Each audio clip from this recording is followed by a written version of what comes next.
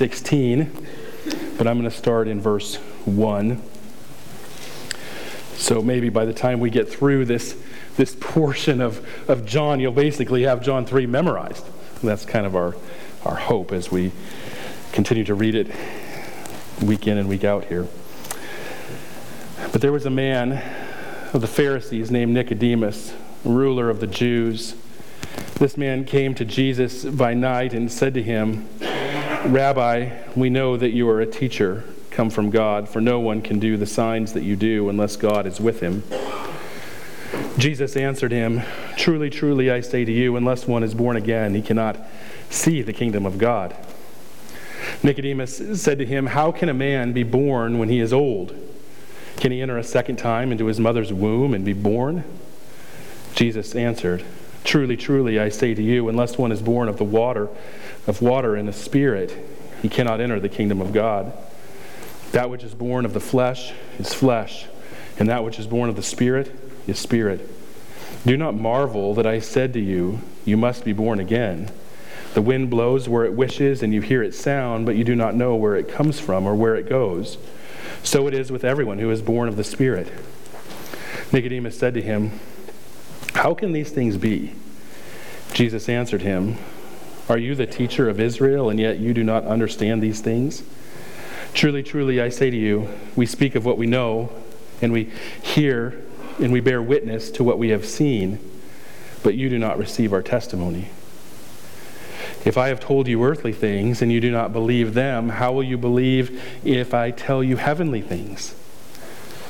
No one has ascended into heaven except he who has descended from heaven, the Son of Man. And as Moses lifted up the serpent in the wilderness, so must the Son of Man be lifted up, that whoever believes in him may have eternal life. For God so loved the world that he gave his only Son, that whoever believes in him should not perish, but have eternal life." Let's pray. Our Heavenly Father, we come to you this morning. We ask you to guide us in our study, that you would work, that your Spirit would be at work in this room and in opening our hearts and our minds, that we might just comprehend and grasp these things. Lord, I pray that you would transform us, equip us, shape us. May us be people who long to go and tell the world about Jesus Christ, who is the greatest of all gifts from God.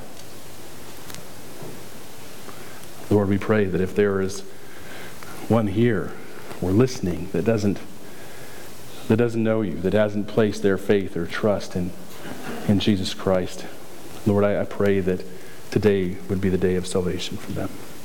And we pray these things in Jesus' name. Amen. You may be seated. I mentioned something a while ago in our series in the Gospel of John. I don't remember what my point was in bringing it up at the time, although I'm sure it was a good one. I mentioned that I didn't think that John 3:16 should be in red in our Bibles, right?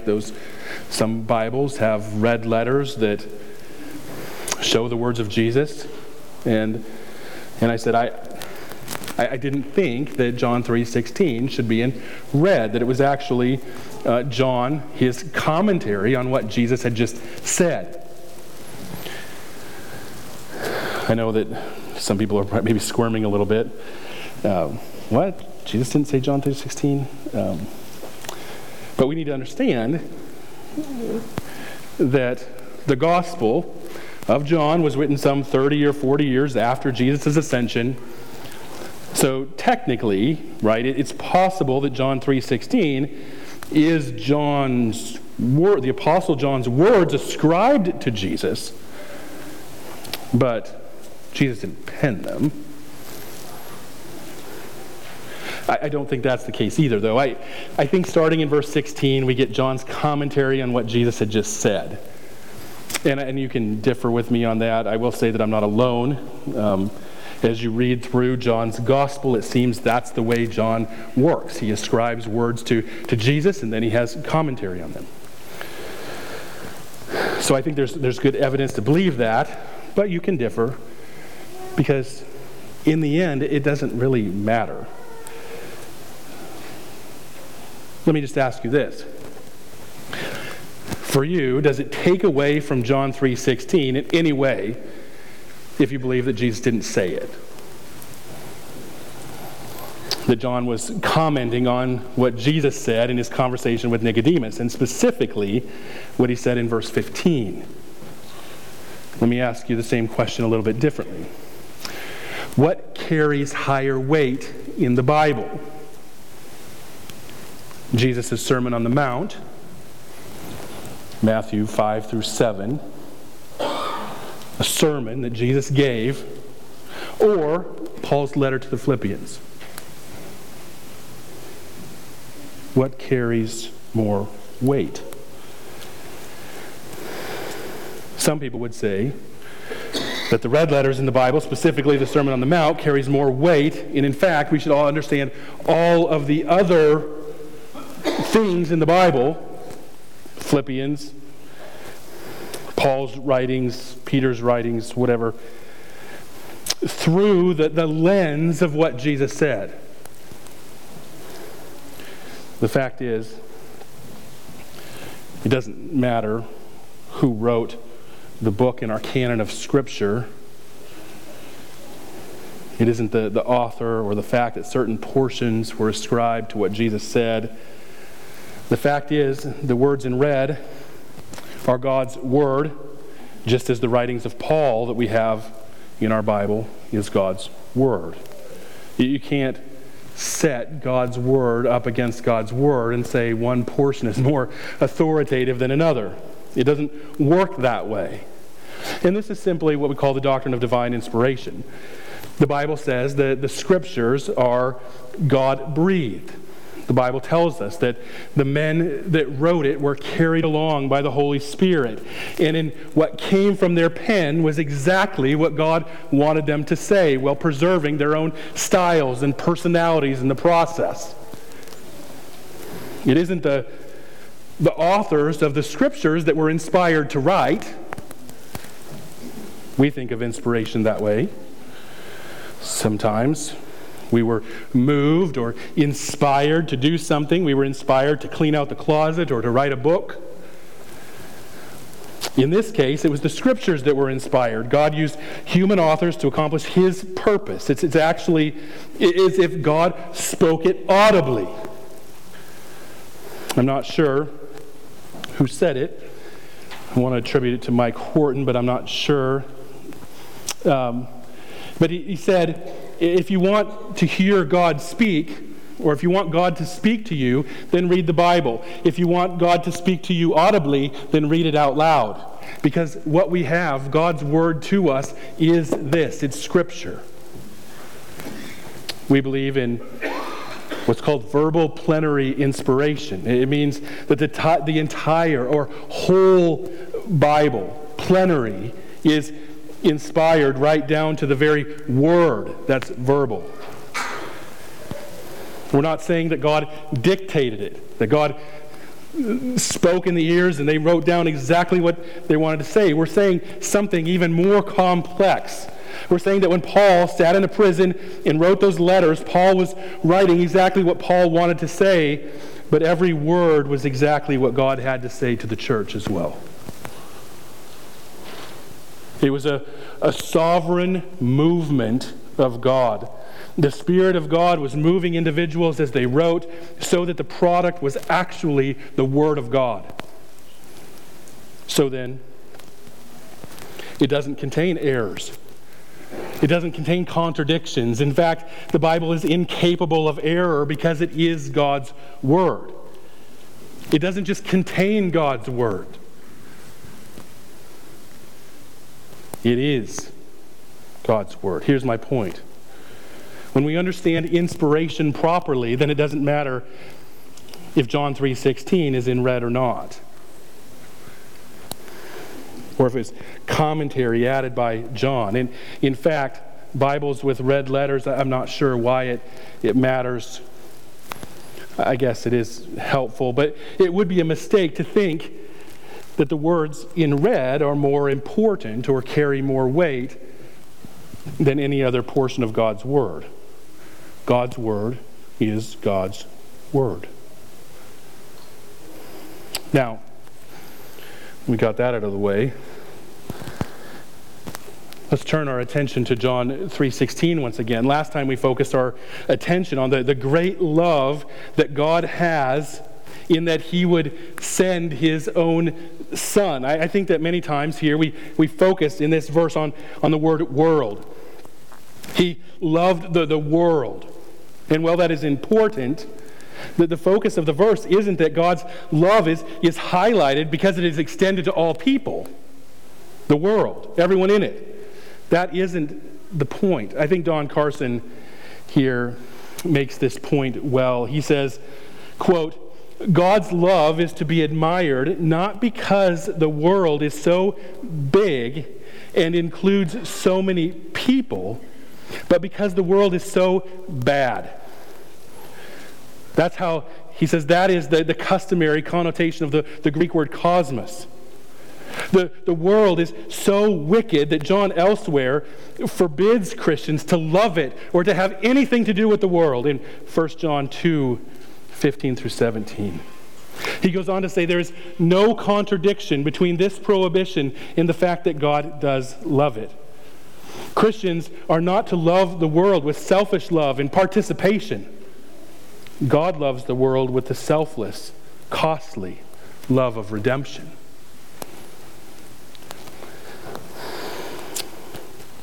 That God would send His own Son into this evil place in order to bring salvation is remarkable.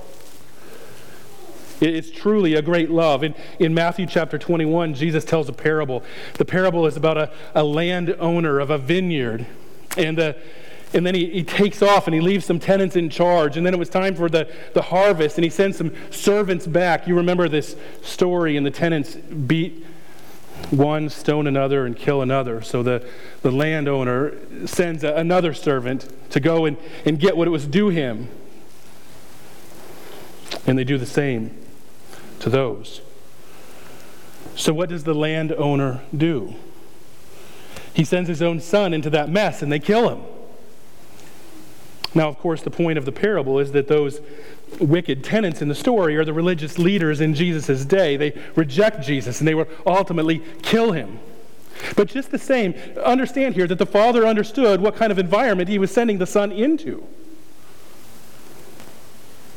A wicked and a hostile world.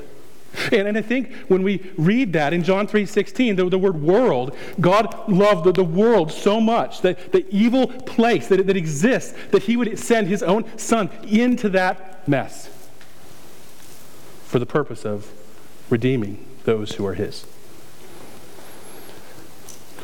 Here's the question, and I asked this last week. How do we know that God loves us? We said last time, it's because He sent His own Son.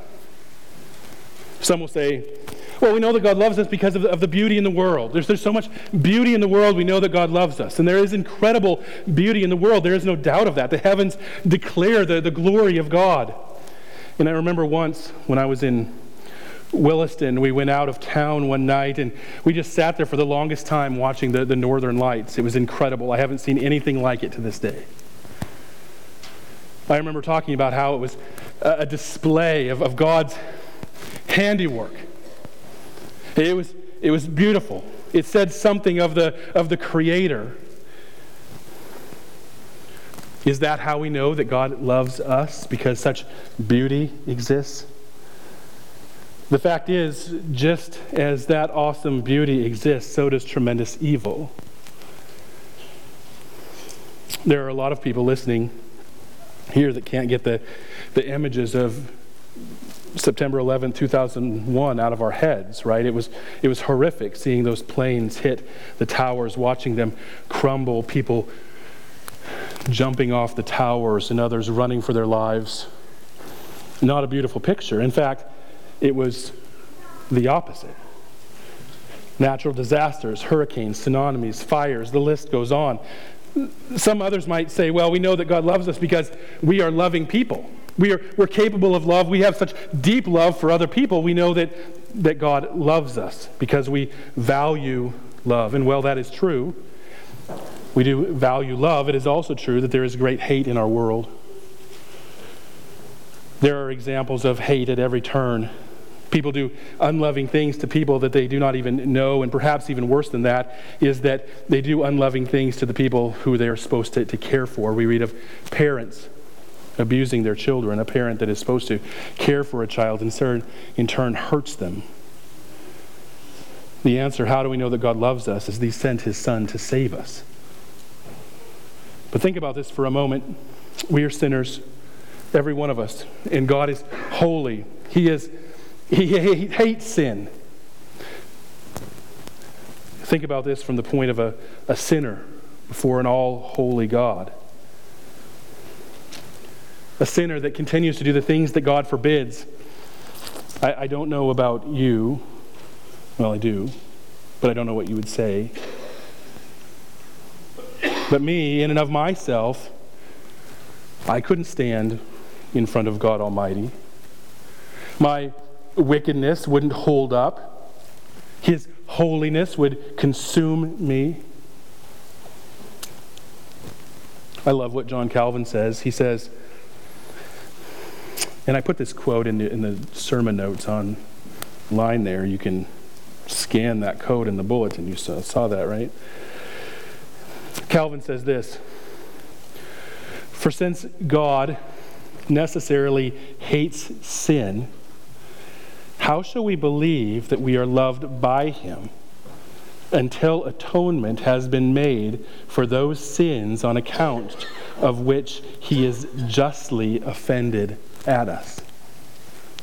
In other words, we know that God loves us when that which about us that has offended God has been dealt with. When our sins are truly put away, then we know that God loves us. This is why the love of God is one of the greatest attributes, and is tied, like we saw last week, to the fact that Jesus Christ is the greatest of all gifts. For it is through Jesus Christ that we know the love of God and that we're able to love Him as well. You might have seen the little card called The Greatest Gift. I put it in the bulletin if you got that. John 3:16 is arranged down one side of the card, almost word by word, and then next to each word is a descriptive phrase. So next to God, it would say the greatest lover, and so loved to the greatest degree. The world, the greatest company. That He gave, the greatest act. That whosoever, the greatest opportunity. Believeth, the greatest simplicity. In Him, the greatest attraction. Should not perish, the greatest promise, but the greatest difference. Have the greatest certainty. Everlasting life, the greatest possession. Christ is the greatest gift. I think that this really highlights the greatness of this verse. All of that is packed into this short verse. Martin Luther said that John 3:16 is the gospel in miniature. Let's just take a few minutes here then and think about Christ as the greatest gift. First of all, we need to recognize that Jesus is the greatest gift because He is the best that God had to give. We see this in a number of ways. Just think first about the word only in the verse. For God so loved the world that He gave His only Son. Or some say only begotten Son. In the Greek, it's one word, only begotten. But in our way of thinking, it's referring to physical generation. The Greek word is monogenesis. You hear that, right? Mono, one, genesis, so the beginning of something. So a single born son. That would be our sense. But it means more than that in the original language. The fact is, this word has caused a great deal of theological controversy in the church by those who took it to mean that this was one God's one son, or his one physically generated son. They would argue that since the Bible says this, that there was a time in which Jesus Christ was not. That he was therefore God's first and greatest creation. In other words, Jesus didn't exist from all eternity, but was created. And, of course, we know that this is foolish, but still, it was the teaching of some, the Arians, not long after the apostles died, really, that the church had to have an ecumenical council in 325 to deal with this issue. And the issue then still remained for years. You had all these people creating these songs that would talk about how there was a time in which Jesus Christ was not. Today it's the Jehovah's Witnesses. If you ever get in a conversation with a Jehovah's Witness, ask about John 3:16 and the word only. It'll be an interesting conversation. Of course, these things are a little bit foolish to say that Jesus was created. We've already seen clearly in the Gospel of John that this isn't the case. We've seen that he was in the beginning with God. All things were created by him and through him. In other words, there was never a time in which he was not, because in the beginning he was. The word monogenesis here means unique, or more literally, it means the single of its kind. There's nobody else like him. That's the idea. He's the unique Son of God. There's no equal to Jesus. He is the very image of God, and because there is none like him, when God gave him, he gave the very best that he could give. Jesus is not only the best that God could fashion. He isn't a creature made in the image of God like we are. But Jesus is actually God incarnate. Why this is important is because when God gave Jesus, he gave himself. And to give oneself is the greatest gift that one can give. I read a story in one of my counseling books about a married couple that went into their pastor for counseling because they were having problems in their marriage. At one point, the husband was really frustrated, and he told his wife that he had given her everything that she could have ever wanted. She never lacked for anything: clothes, cars, vacations. And as he listed all of these things, his wife just listened. And when he was done, she said, "Yes, you've given me a lot, but it isn't what you've given me that is the issue. It's what you haven't given me. You haven't given me yourself." And the point is simple. The greatest gift that anyone can give is themselves. And we see that when the Father put forward his Son, Jesus, God incarnate. That he was giving the very best for us. Another reason for Jesus being the greatest gift that is given is that Jesus was a planned gift from before the foundation of the world. Jesus is the greatest gift because God planned to give him before the world was ever created. God always intended to give Jesus. This was God's plan from the very start of all things. When we speak of covenants or agreements in Scripture, and when we talk about the ordering of Scripture and how God relates to us, we think of covenants. And there's three overarching covenants. There's the covenant of works, the covenant of grace, but there's also a third. It's what we call the covenant of redemption. And this was an agreement between the members of the Trinity, an agreement concerning the plan of redemption. In other words, the story of the Bible is the story of redemption. It's God playing out it's the playing out of God's plan that was agreed upon in eternity past. The agreement between the Father and the Son didn't just happen in the garden in Acts chapter 17. It happened before the world began. Just think of verses that indicate this for a moment. 8 centuries before Jesus died, Isaiah 53, we get one of the most graphic visions of Jesus' death. And in verse 10, we read that it was the will of the Lord to crush him and cause him to suffer. Certainly, some people in our day, more progressive Christians, have a real problem with this. They say that this interpretation amounts to cosmic child abuse. What they don't understand is that this was the plan of God. From before the foundation of the world, this was agreed to by Jesus, and Jesus went willingly to the cross. The Apostle Peter understood this. And in Peter's great sermon at Pentecost in Acts chapter 2, we read, "This Jesus delivered up according to the definite plan and foreknowledge of God, you crucified and killing by the hands of lawless men." Just think about that statement for a moment. Peter blames those who had their hands in the death of Jesus. He's not taking away the blame. These people that were there listening to Peter, he said, you killed him by crucifying him. You were the lawless ones. He doesn't shift the blame for Jesus' death, but he makes it abundantly clear that this was God's plan all along. The definite plan and foreknowledge of God. Why? Because the giving of Jesus for our salvation was the greatest thing that he could do. This is why in the book of Revelation, in chapter 13, Jesus is seen as the Lamb of God that was slain before the foundation of the world.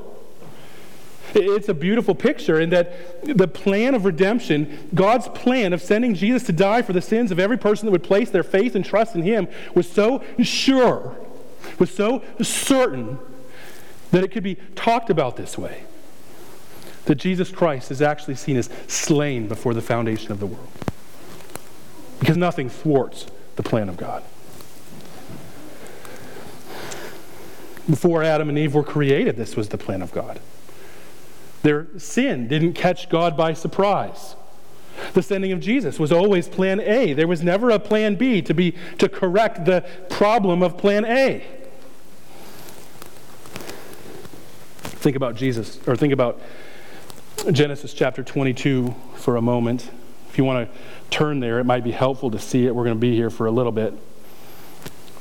This is the story in the life of Abraham where God calls Abraham to offer his son as a sacrifice on Mount Moriah.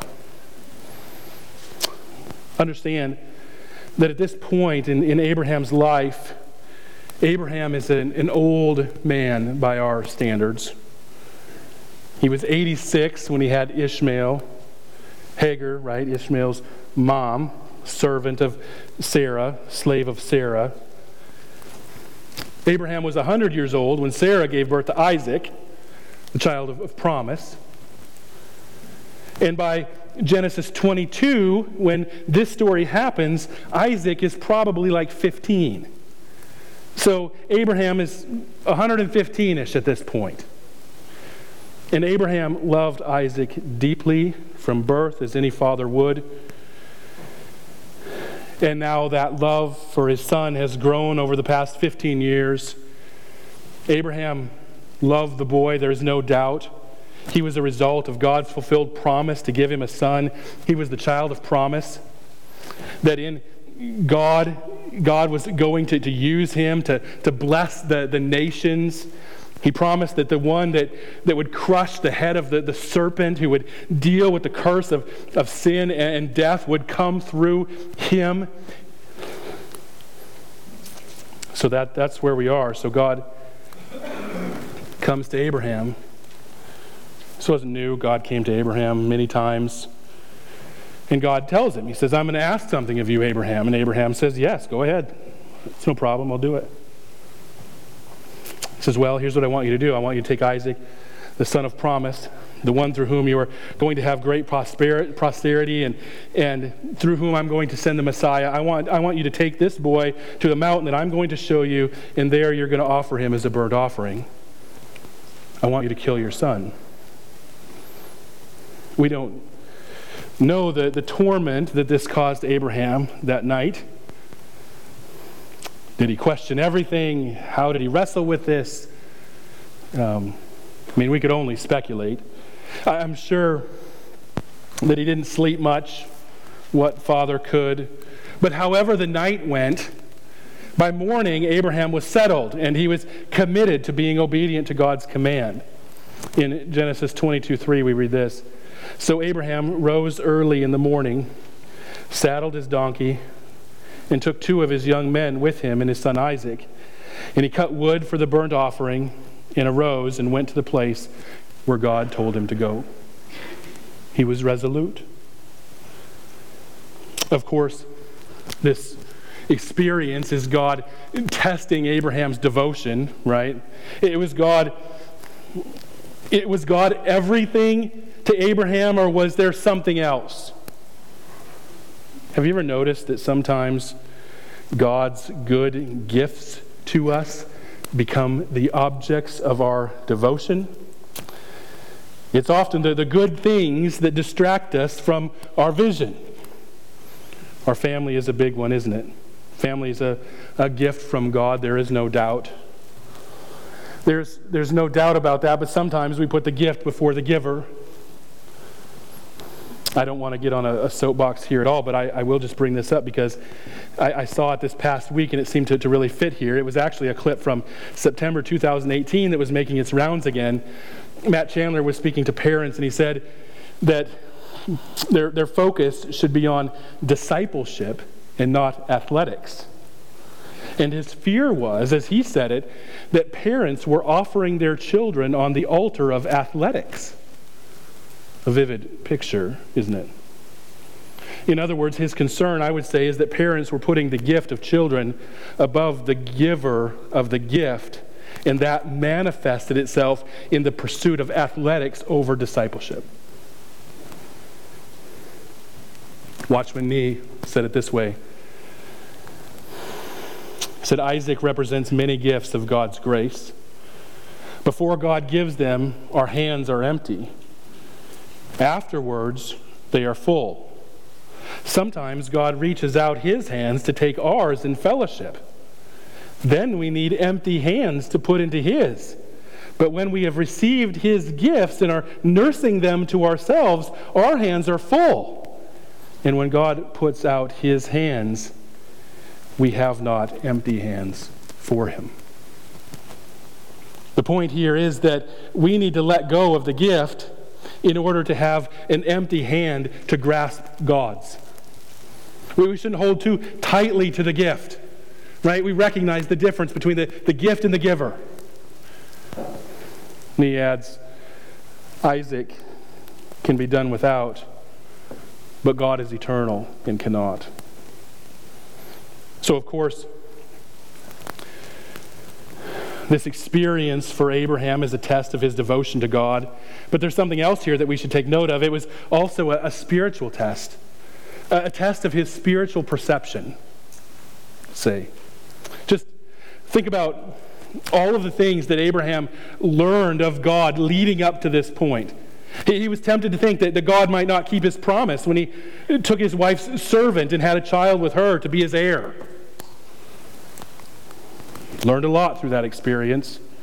God taught him that the blessing would not come that way. He wanted to substitute Ishmael for Isaac before Isaac was born. God showed Abraham through a miracle that the promise would come through Isaac. And now God wanted him to take Isaac's life. Go back in your mind to that evening after God told him this.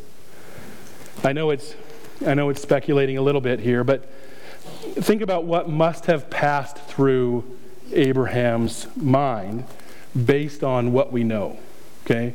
So I'm speculating, but I'm speculating because I think we can know what happened. He must have said something like, I know Isaac is the child of promise, and that God has shown me time and time again that he will not send the blessing through somebody else. It has to be Isaac. Isaac is the one. God went to great lengths to show me this. I tried to go off on my own to fulfill God's promise, but that wouldn't work. I waited for Isaac, and God provided. He's the one. All my life, I've waited for this one. It's Isaac. But now God is asking me to kill him. How can this be? If I put him to death as God commands, then how will God fulfill his promise? How can God do it?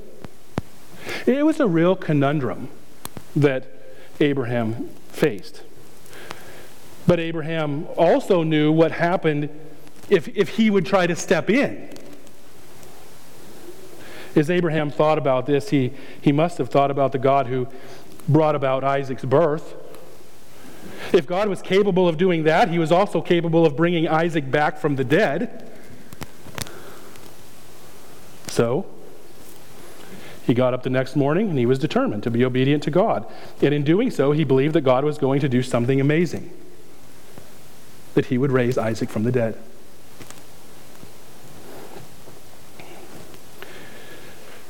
Someone might think, you sure Abraham thought that? Not so sure about that. Well, go down to 22 verse 5, Genesis 22:5. Notice the wording. Then Abraham said to his young men, "Stay here with the donkey, and I will go. I and the boy will go over there and worship, and come to you again." He was telling the young men, "You stay there. We're going to go there. We're going to worship, and then we're going to come back." Abraham believed in one way or another that Isaac would be with him when he returned. In Hebrews 11:17 through 19, we read this. By faith, Abraham, when he was tested, offered up Isaac, and he who had received the promise was in the act of offering up his son, of whom it was said, "Through Isaac shall your offspring be named." He considered that God was able to even raise him from the dead, from which, figuratively speaking, he did receive him back. The author of Hebrews here really gives us clear insight into how Abraham was thinking. What was alluded to in Genesis 22:5 is made clear in Hebrews 11. What I want us to see here is that Abraham did go up to that mountain, and he did as God commanded him to do. He bound his son to the altar. He raised his hand over his head to drive a knife into the heart of his son. And just as he was going to do that, God once again intervened and provided a substitute. A ram caught in the thicket. In other words, God was saying to Abraham, I never intended that you would kill your son. I wanted to test your willingness to obey me and show you in this way that I will do what I will do one day for your salvation and for the salvation of all who believe in my son. Just think about this for a moment. When Abraham was about to offer his son, God intervened and said, wait, I will provide. Right? The place that this happened was Yahweh Jireh, that the Lord will provide. Right? What did the Lord provide? In that moment, he provided a ram for the sacrifice. But the real provision came a couple thousand years later when God was poised over his son, ready to plunge the knife into him, so to speak. And this time God put his son to death. That's how God provided. This is truly the greatest gift. Let me close with this. The third reason that Jesus is the greatest gift to fallen humanity is that he is perfectly suited for our need. What does humanity need? First of all, we need a word from God. We need knowledge of God. Jesus is the answer to this because It is only in Jesus that we know who God is. We know what God is like and what God wants of us. Jesus is the Word we read over and over. You want to know what God is like? You must look to Jesus. And when I say look to Jesus, I'm not saying look to Jesus subjectively. Not in meditation, not in other books. Look to Jesus as we find him in the Scriptures. That is the sure word from God that we desperately need. We need to know what God is like. We need to know what God wants from us. We need to know our Creator. And we need to look at Jesus in the Scriptures. The second thing that we need is we have a need for a Savior. We're sinners. This is revealed when we start looking to Jesus and his perfection and seeing who we are and what God demands of us. How God wants us to live and how we fall short. The fact is, we are in need of being saved. Might not seem like it in this moment, but the more we look to Jesus, the more we see who God is, the more we recognize that we're drowning.